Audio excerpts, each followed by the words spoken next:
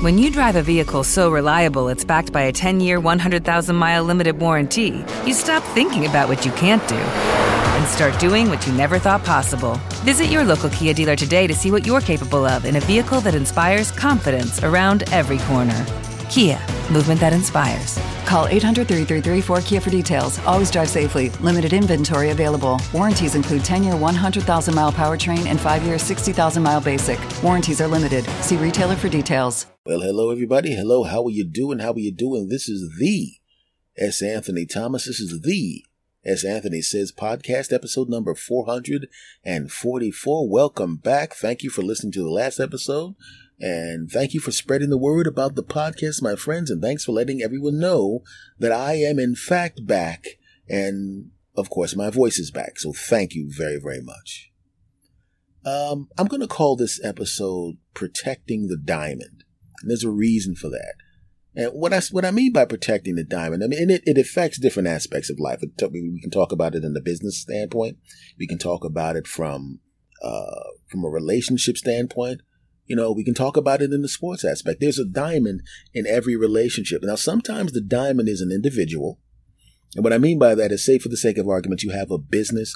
Everybody's doing their thing in the business, but there's that one person who is the star of the business. Maybe they're the top salesperson. Maybe they're the CEO. You have to protect that person. And that person knows how important everyone is, but everyone else knows we have to protect that person. We are maximized if that person is here. You got to do it, right? But it doesn't always have to be a person. It could be a collection of people. If you have a mastermind group, we'll talk about that in a little bit. And I heard about a mastermind group when I was a kid when I read the book Think and Grow Rich. Essentially, it's a collective of people that supports each other. You can think about it as the diamond as the quarterback or the best scorer on the basketball team. And in the case of a relationship, the diamond is the relationship itself, not the individual people. You are two individuals, but when you come together, there is a third thing that is created, the relationship, and that is the most important thing because you two have chosen to be together, whether you're husband and wife or whether you're two people that are living together and getting it on regularly. You two are the most important people in the world. You are the most important person in the world to that person, and that person should be the most important person in the world to you unless you have kids and then that kid becomes part of it. If you notice relationships that work the best, they protect the diamond, the relationship. You kind of fall into patterns and habits that make the relationship better. The ones that fall apart, the ones that I've been that sucked, well, neither one of us protected the diamond. We were too busy being selfish. I want this, I want that. Now, obviously, this is the 20-something-year-old version of me, right? I went a whole 6 minutes without sex. This is some bull stuff. You know how it is, right? And I'm not going to identify what her problem was because if I do that, you'll know the girlfriend that I'm talking about in this particular case will know I'm talking about her and I don't want to do that. But her problems were just as annoying as me being annoying, right? But in a relationship that you see work, they protect the diamond. And what they do is they make sure their habits are habits that enhance the relationship. Say for the sake of argument, you're living with a spouse and one of you is a neat freak and one of you loves to cook. So you don't have to tell the cook. They like cooking, so they do the dinners. The neat freak loves cleaning. I know people that literally love cleaning. When you mess something up, they don't go, oh, they're like, yeah, spill some more stuff. Yeah. They talk about something being spilled the same way people talk about getting it on or watching an adult film. Like, yeah, do that stuff. Not that I know what an adult film is. Don't judge me. Shut up. Back to the story, right? I'm serious. I've seen people. I'm not going to identify this person either. I'm at the house hanging out with the friends and I saw somebody messing up the kitchen, not intentionally, but I looked at the person's face and her face started to light up. Right? And I'm thinking, at first I thought she was getting angry, but she was like, I get to clean some stuff. And I have some of my guy friends are the same way. Look at him here. I get to wipe up the counter with my Double Joy Lemon Fresh. Yeah. I wish those, the weird thing about it is those two should have probably gotten together. No, they would have killed each other, but you get the point, right? But what happens is, and I've been in relationships like that where, you know, if you get back to the spot first, whoever gets home first, begins whatever housework needs to be done. If the floor needs to be vacuumed, you vacuum the floor. If the food needs to be cooked, if it hasn't been prepared, you cook the dinner. Sometimes you get home a little earlier than she does. Sometimes she gets home a little earlier than you do, and you fall into the pattern. And it kind of evens itself out, almost like an every other day type thing. Right? So you don't have to spell out what errand the other person has to do. You don't have to spell out what job. You fall into a pattern. And some people, they just go, I'm going to do the cooking. Right? And then you, as the person who's not doing the cooking, you give them a break sometimes. And the person, I'll do the cleaning. And then you give them a break doing the cleaning. But it all kind of evens out. But then there becomes the problem. One day, when you're normally home earlier, and you take over the cooking or the cleaning or whatever it is, but you get caught in traffic and the other person comes home earlier than you do, and then they start doing the cleaning or the cooking, whatever it is. And you're sitting there going, I'm so used to cooking or cleaning at this particular time, and now I don't have to. I guess the next time I wake up and I know I'm not going to feel like cooking, I guess I'm going to find some traffic. And you start doing that crap, and all of a sudden the person realizes, wait a second, I'm doing all the cooking and the cleaning, and this fool keeps showing up late talking about this traffic, and they look on TV, it's right in the news today. I just want to say that if there's anybody at home watching right now, you should probably going to do any errands you want to do, because right now there is absolutely no traffic anywhere in the tri-state area.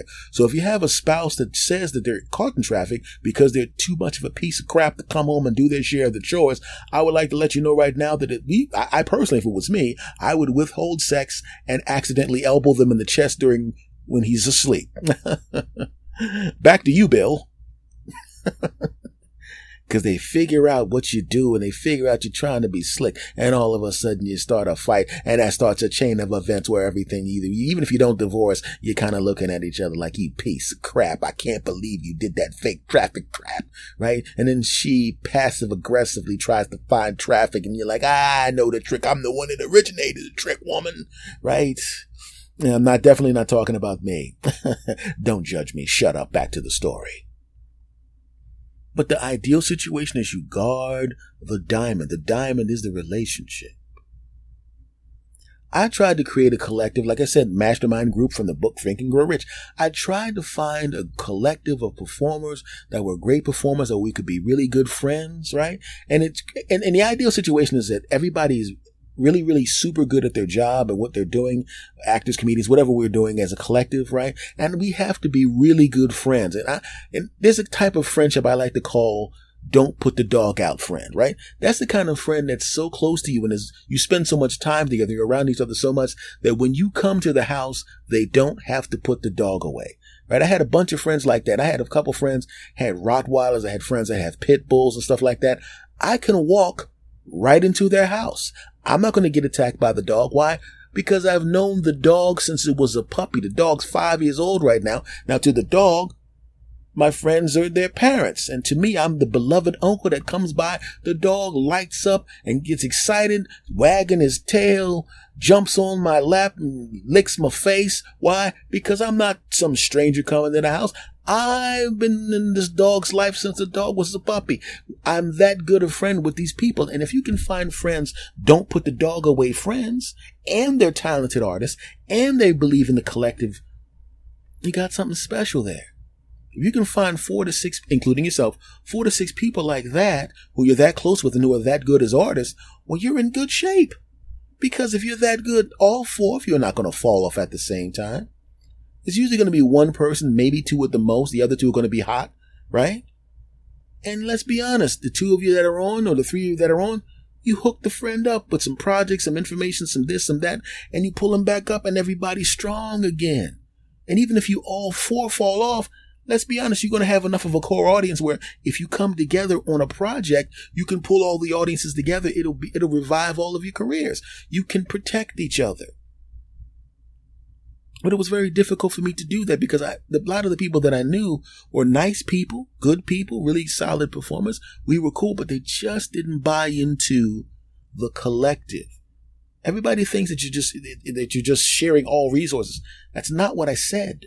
I said everybody does their own thing, but we do keep an eye out on each other. Because the stronger the collective is, the stronger the individuals in the collective are. When you're on a comedy show, and I've done 1.5 billion of those, I didn't want my opening acts to suck. I knew people that intentionally, this is so weak, would get acts in front of them that were okay, so they'd look better.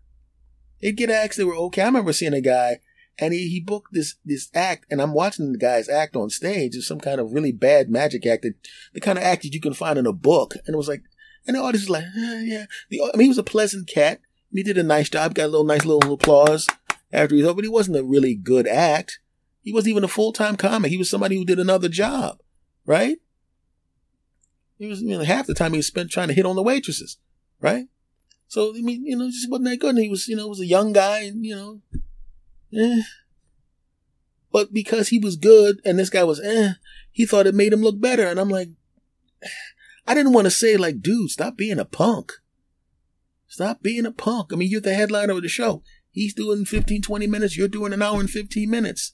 Even if he's better than you, you're on stage longer. So they're going to like you more. And why would you? I never put anybody weak in front of me. I put monsters in front of me. I put killers on in front of me because I want my whole show to rip the game. I'm not putting punks on in front of me. Would never do that. Right? Because the stronger the show is, the stronger that act is. And the stronger I am, the stronger the show is. The collective, the diamond. You guard the diamond. What's the diamond? The show.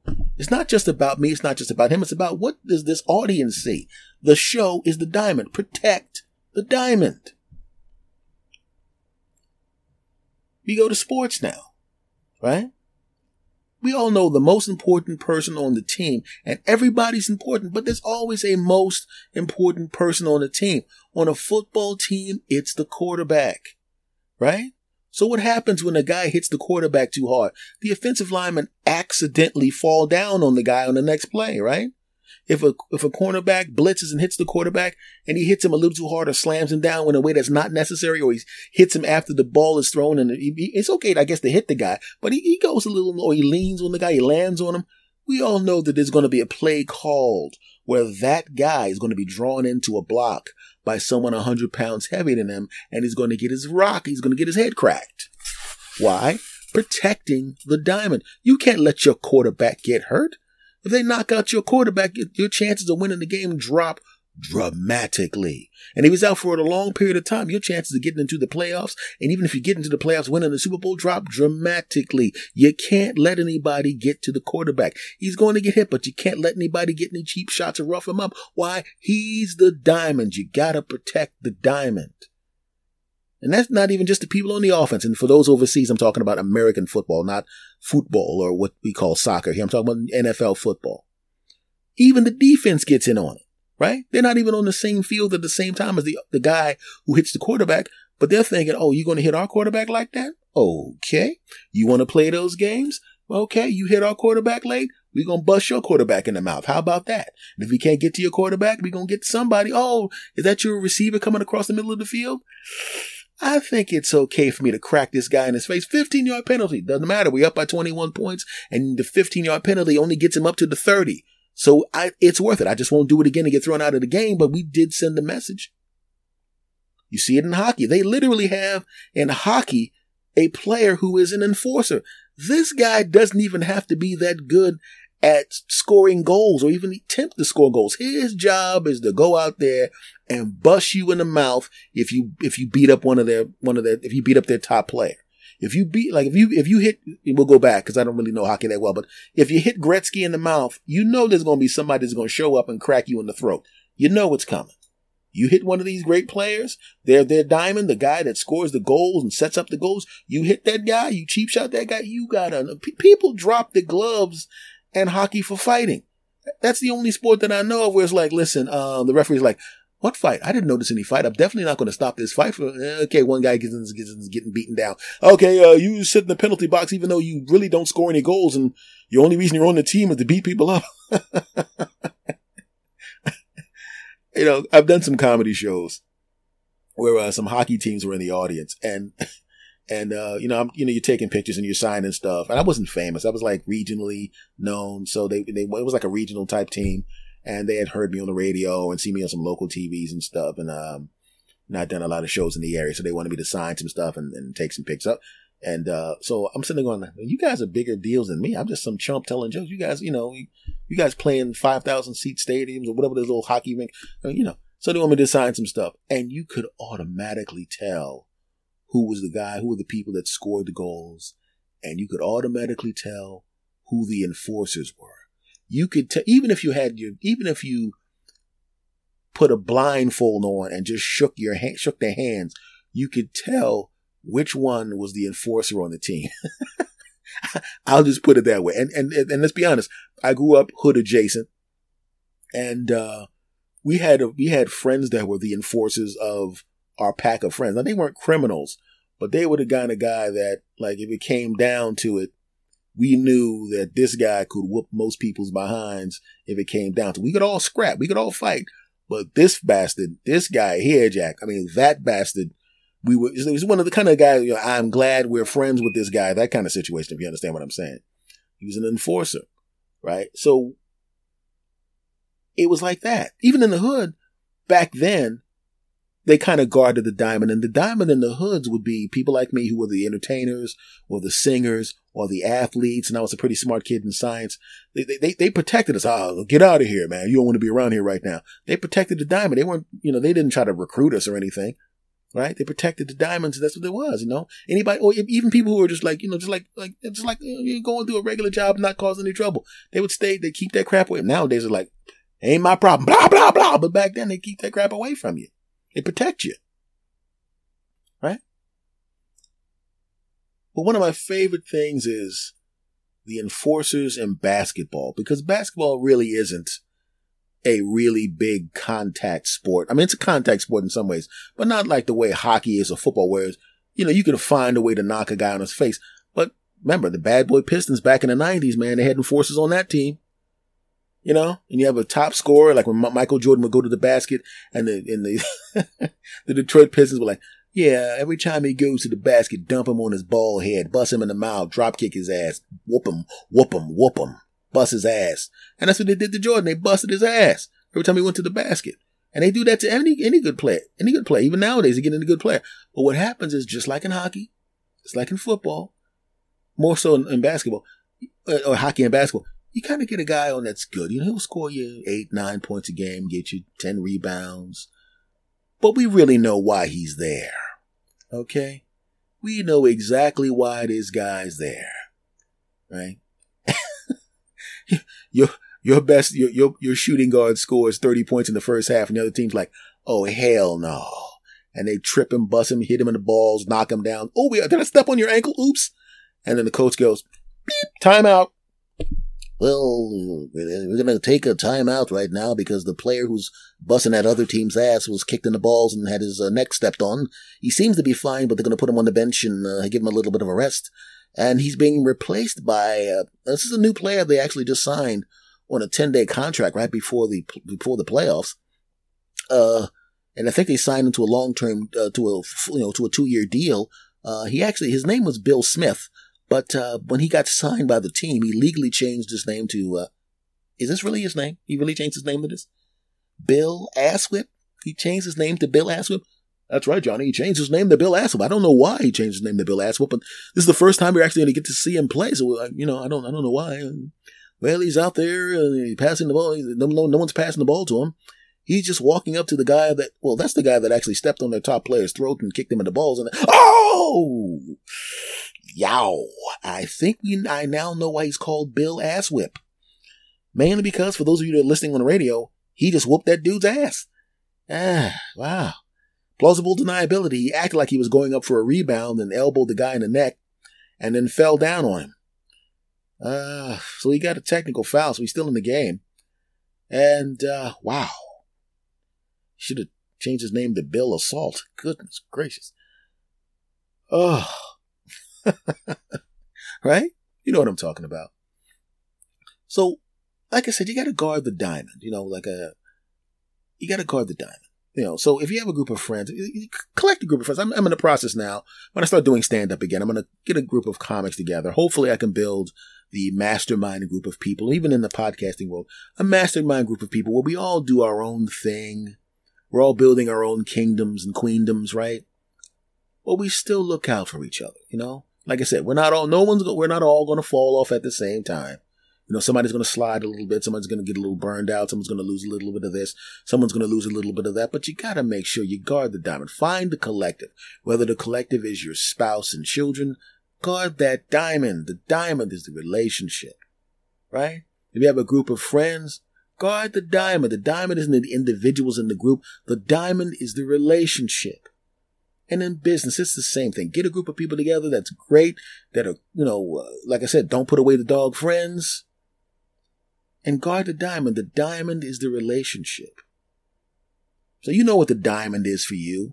And when you find out what the diamond is for you, guard that bastard, okay? Okay, cool. Well, folks, this has been episode number 444 of the S. Anthony. Actually, I actually just changed the name of the podcast. It's actually currently the S. Anthony Says podcast, but apparently just now I changed the name of the podcast to the S. Anthony when I cleared my throat. And no, I'm not editing that out. I like to keep it real. Thank you for coming back and listening to the podcast. Do me a favor, my friends. If you got this far, that means you like the podcast and you love my smooth tones. And how couldn't you? In fact, I love my smooth tones too. Hold on. Me. Ah, that's great. Okay, I might edit that part out. Or maybe not. Listen to this podcast this far. That means you like it. Thank you for listening. Rate and review this podcast, my friend. 5 stars. And if there's 6 stars available, 6 stars, okay? Recommend this podcast to anyone that you think would like this podcast, which of course means the other 8 billion people on the planet. Moving on. And, reblog it, retweet it, share this podcast. If you see my links on Twitter or whatever, make sure you let everybody know about this podcast. And I know some of you have been doing it already, and I appreciate you. Make sure you subscribe. Much love to you all, and I will see you again next time. And remember, guard the diamond, you bastards. Take care. Much love to you. Bye. With Lucky Land Slots, you can get lucky just about anywhere. Dearly beloved, we are gathered here today to... Has anyone seen the bride and groom? Sorry, we're here. We were getting lucky in the limo and we lost track of time. No, Lucky Land Casino, with cash prizes that add up quicker than a guest registry. In that case, I pronounce you lucky. Play for free at LuckyLandSlots.com. Daily bonuses are waiting. No purchase necessary. Void where prohibited by law. 18+. Terms and conditions apply. See website for details. With Lucky Land Slots, you can get lucky just about anywhere. Dearly beloved, we are gathered here today to... Has anyone seen the bride and groom? Sorry, we're here. We were getting lucky in the limo and we lost track of time. No, Lucky Land Casino, with cash prizes that add up quicker than a guest registry. In that case, I pronounce you lucky. Play for free at LuckyLandSlots.com. Daily bonuses are waiting. No purchase necessary. Void where prohibited by law. 18+. Terms and conditions apply. See website for details.